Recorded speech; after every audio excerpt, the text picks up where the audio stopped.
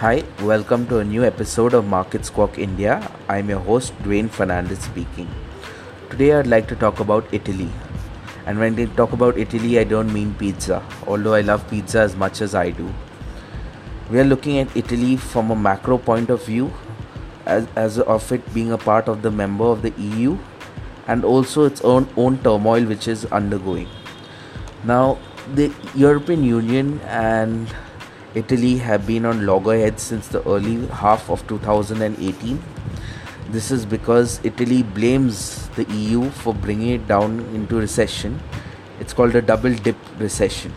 So it's really intense, this recession. Growth is currently under 1% and unemployment is looming at 30%. So there are block budget rules for being part of the European Union, and the aim of the block budget rules is to limit government debt and deficits.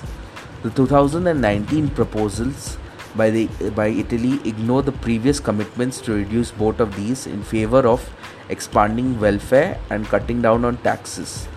So it's already into a turmoil, and majority of the Italy's economy considers of SME, small and medium enterprises, that have to pay high taxes up to 64% sometimes. So there's no really point in going into business because we are paying more tax than we earn. So that is one of the concerns. So Italy's leaders have been on a collision course, and the government borrowing and costs are rising. Government bond yields have nearly doubled. Government bond yields are a measure of how much debt the government has to pay to issue debt. This means investors are seeing Italy as a risky bet. You can compare them to junk bonds. So what is a junk bond? A junk bond is basically a bond with a higher rate of interest and a lower pricing mechanism scheme. So when it expires, it gives you the complete benefits of the interest rate. So here it is being compared to high interest rate government bonds. If investors get spooked and Italy's debt payments spiral out of control, this could mean an Italian default, which could hit banks across Europe that have been buying most of these sovereign inflation government bonds.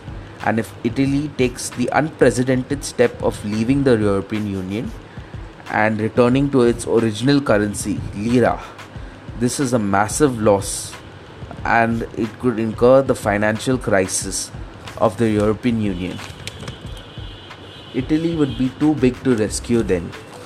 In the past, the ECB has bailed out Greece, Ireland, Portugal and Cyprus.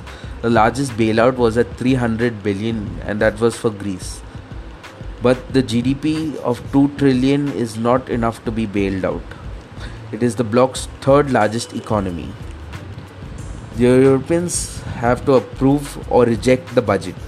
Eyes are now on how the markets will react.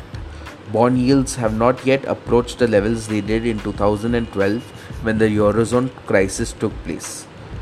Rating agencies will downgrade Italy and push yields further, thus making a debt payment expensive.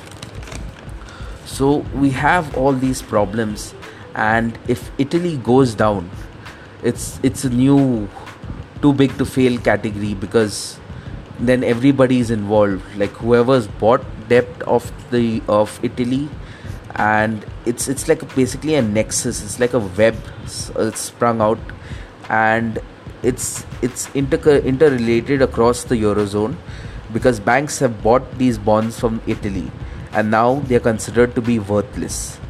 And we have some facets of pro political systems in place, that is the Five-Star Movement and Lega.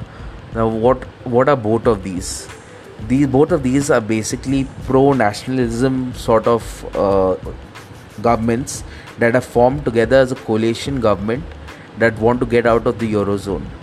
But Italy does not want to basically get out of the Eurozone, and neither does it want to fall in line with what prescriptions have been made by the EU zone. So we'll have to figure out what's going on, and how will that lead for Italy? And that's some food for thought for now. Thanks for listening.